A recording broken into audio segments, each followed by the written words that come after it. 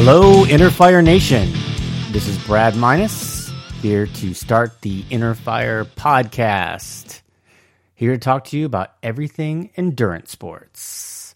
Welcome to episode number 1.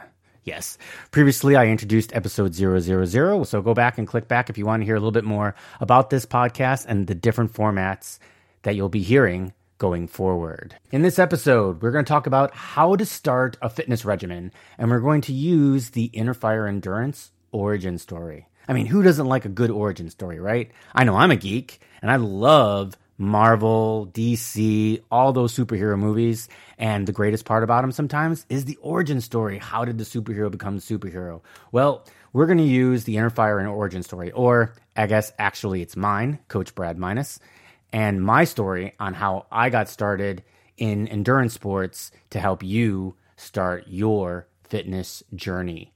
But first, a word from our sponsors.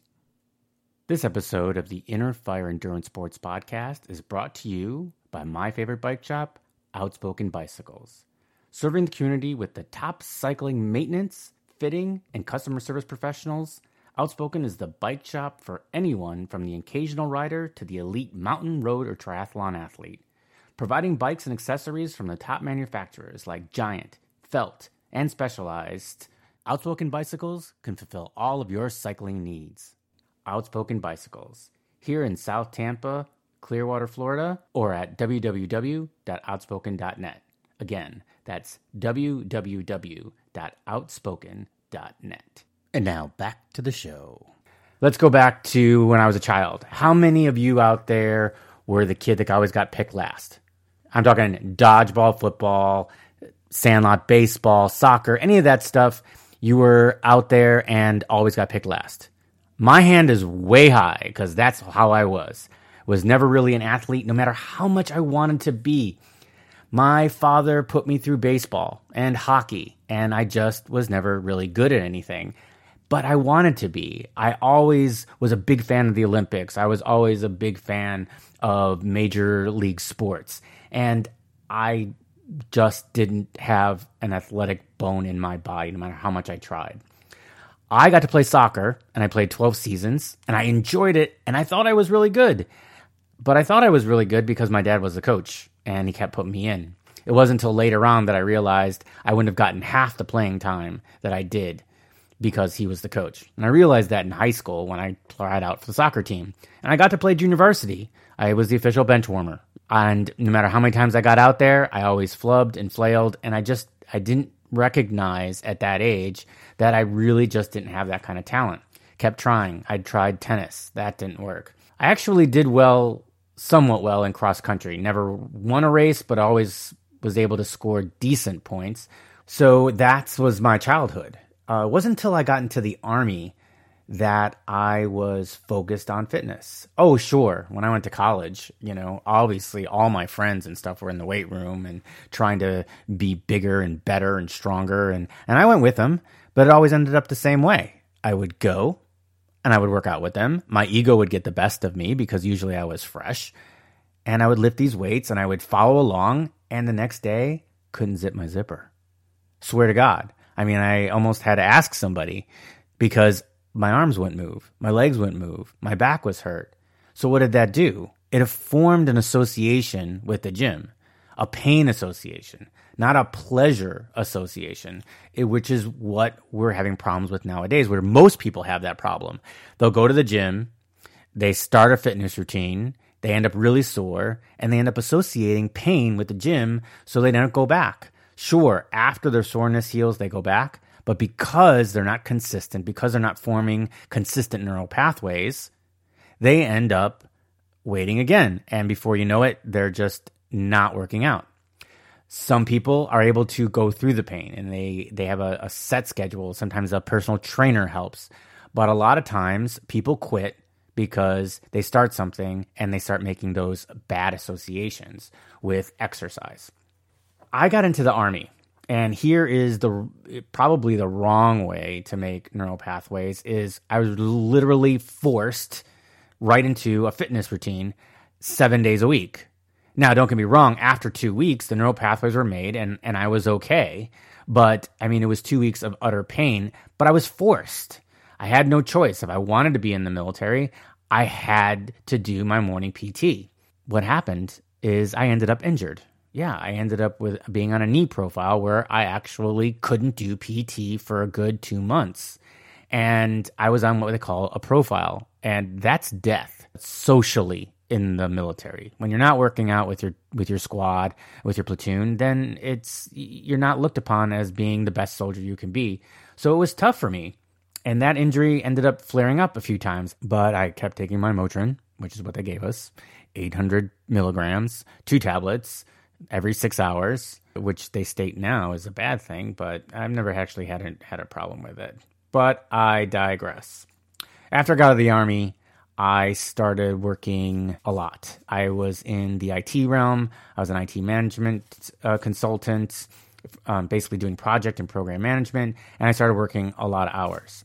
Luckily, I ended up being drafted. Well, I guess not drafted, but I ended up being reactivated for Operation Iraqi and Enduring Freedom, which, of course, then went back into a forced PT program for a little while. And then I was in a desk job. I had basically an 8-hour day. Didn't have mandatory PT. So guess what? I didn't do it. I tried. I went to the gym. I did that, but I did the exact same thing. I'd go to the gym. I'd lift weights. I'd be sore, and I'd make that association again.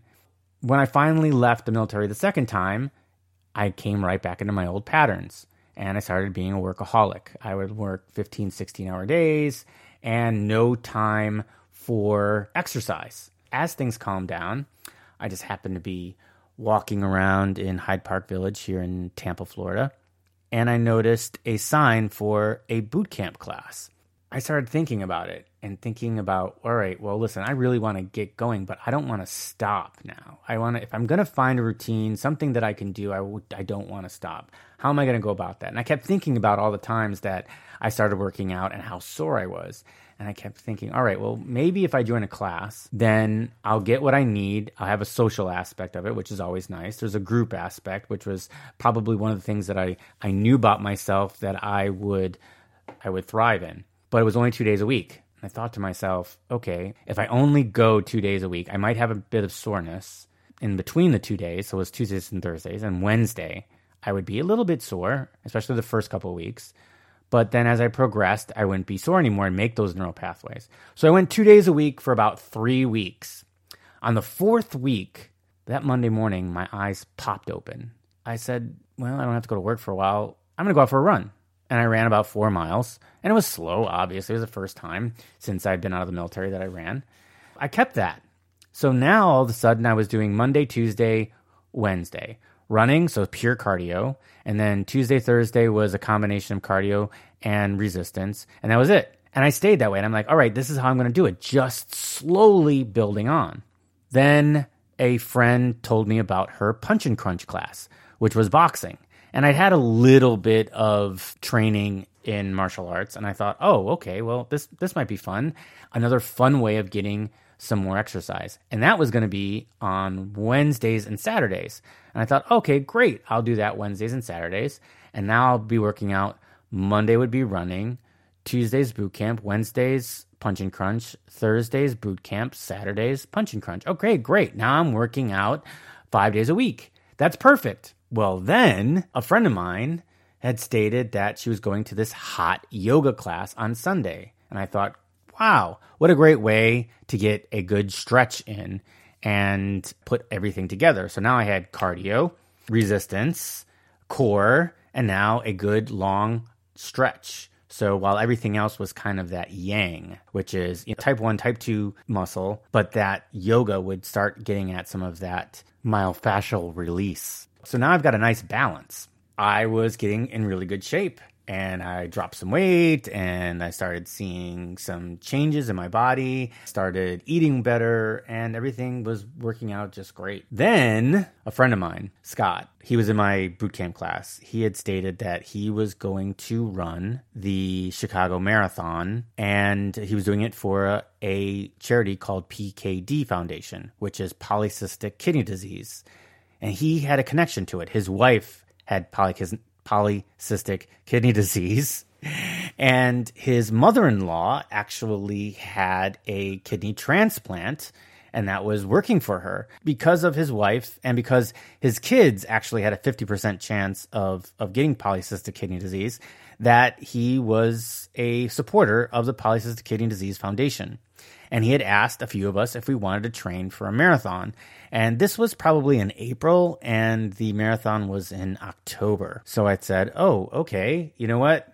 I did run one marathon while I was in the Army, and it was hell. And I said I would never, ever do it again. But all right, what the heck? It's for a good cause. And of course, there's the social aspect. So why not? So we started training. The first run we did was 9 miles, which was a little bit fast to start with, but I survived and it was fun and I enjoyed it. And that was kind of my introduction back into endurance sports. Basically at this time, it was just, long distance running. So I went through a full schedule of running. In the middle of this, Scott had stated that he was active in triathlon.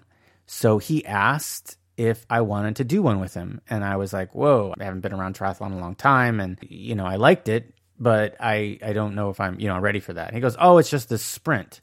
So for those of you that don't know about triathlon, a sprint triathlon is a 400-meter swim, a 10-mile bike, and a 5K run. It's 3.1 miles.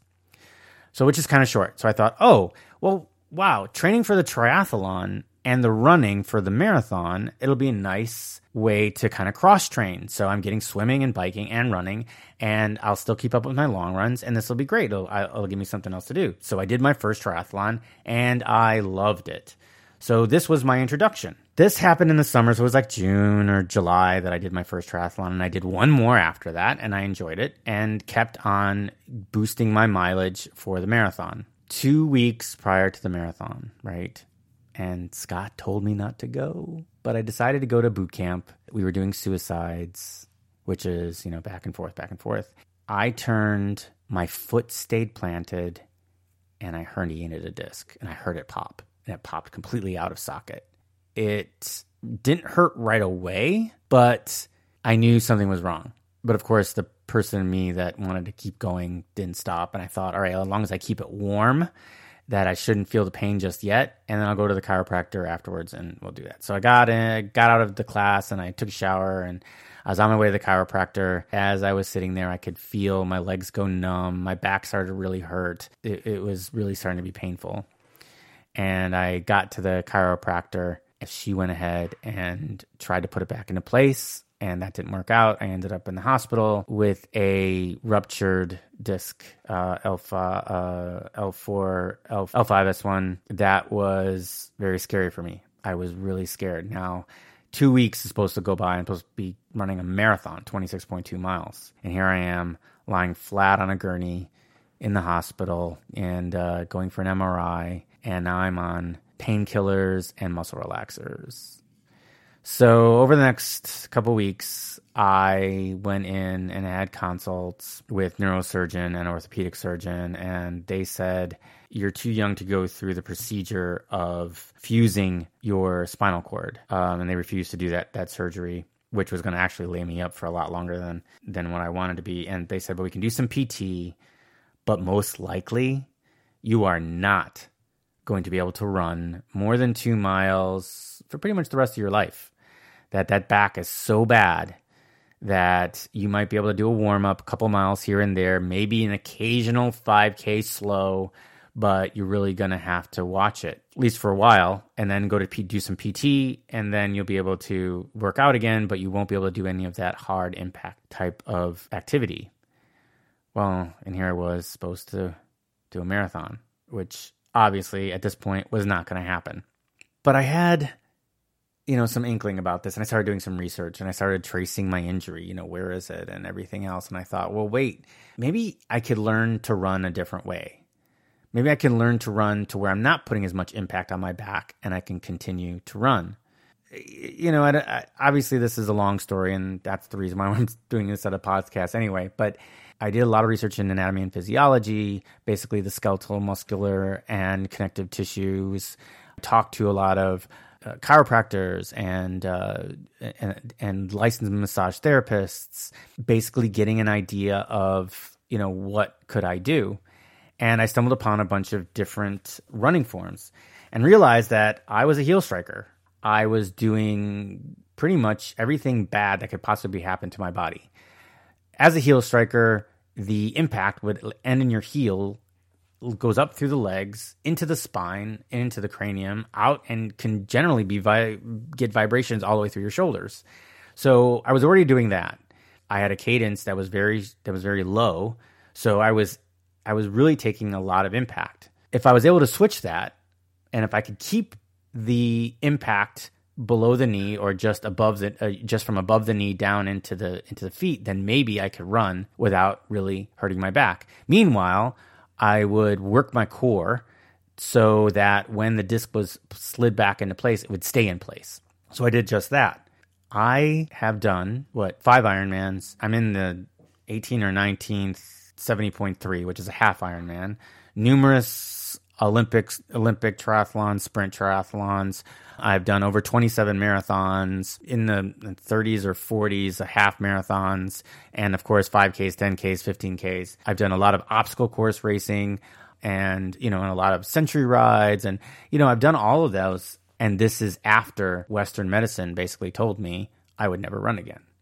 Through this process, I learned how to run, but I also learned how to teach it. And I started working with local running stores and started doing a couch to 5K type thing. And I designed it myself, but I designed it in the same way that I started my fitness regimen, thinking about that association between pain and pleasure. To take it back just a little bit, when I started, if we start thinking about the starting of a fitness regimen, when I started 2 days a week, and that was it. And I swore to God up and down for at least 2 to 3 weeks, I wasn't going to do more than those 2 days. What did that do for me? It provided me with 2 days. It provided me with anticipation, and it provided me with a low level of soreness so that I would not make that association. Combine that with the social aspect of which I thrive in, that became pleasurable for me. So now I'm connecting fitness in the gym with an association of pleasure, the pleasure principle. Now by adding one more day and doing it for a couple of weeks and adding another day and doing that for a couple of weeks, slowly adding on, making different neural pathways. Sure, was I sore? Yes, of course I was sore, but it wasn't nearly as bad as those days when I would go down to the gym after not touching a weight or anything, picking up the weight, being so fresh that I felt like this is easy, and then the next day not being able to do anything because I was just completely sore and every muscle in my body hurt. This other way of slowly adding on and then adding that pleasure principle has allowed me not only to continue a fitness regimen to this day from 2008, but also allow me to teach and get over 1,000 runners to a 5K in 8 weeks. And these are runners that never had run a day in their life. So that's my target niche, is runners that have never run before. As far as that class goes, it's not my coaching niche, but in that class, and I still run that class today. And I have trained well over 1,000 runners, and a good percentage of them, I probably say about 75% of them at least stayed with running. They might not go into anything above a 5K, but they stayed with running. The other 25% still did some sort of fitness routine. They moved into a different realm of fitness. They might be doing classes, they might be doing cycling, they might be doing swimming, they might be starting slacklining or yoga or anything else like that, but they stayed with a fitness regimen. And that's all because I had gotten them to associate fitness and working out with pleasure, not pain. What happens? Somebody decides that they want to start running. They go out and run. The next day, they're really, really sore. They feel like they can't run. Or they go out and run, and they run a quarter mile and realize that it hurts. So now they're associating pain. Instead of starting very, very slow and methodical to where maybe the next day, maybe they're a little tight, but not sore, not pain. That tightness can be again associated with pleasure. It'd be associated with accomplishment, which is a pleasurable feeling. And that will keep people going and keep adding on a little by little by little by little to the point where now they cross the finish line, and that's the ultimate pleasure. Finishing a course of 8 weeks, becoming a 5K finisher for the first time in their lives is the ultimate pleasure. That's basically how I started in endurance sports. Now I'm able to take those teachings that I have received and I use that in my coaching. And I have been pretty successful, as far as getting people to their goals. And this is not a commercial for Inner Fire Fitness Coaching. This is just my origin story. So starting a fitness regimen, or journey as I like to call it, is important. You already know that being active and working out is probably a key to a healthy life, right? We've heard it over and over again. But continuing that fitness regimen or journey is even more important. If you start associating working with pain, you're not going to continue. It's very hard. I mean, I'm not saying that it won't happen, but it makes it very difficult. But starting slow, methodical, will make sure that your workouts are not only pleasurable, but your recovery is too. If you liked this, if this is something that you absolutely connected with, please leave a comment or, send me an email at brad@innerfireendurance.com. Go ahead and check out the website at www.innerfireendurance.com. And I hope to be continuing this podcast and bringing some really good content to you and all of our other endurance sports enthusiasts out there, or any of you that just want to get started. Thank you very much for listening. I appreciate it. My name is Brad Minus. I'm with Inner Fire Endurance Sports. Have a great day.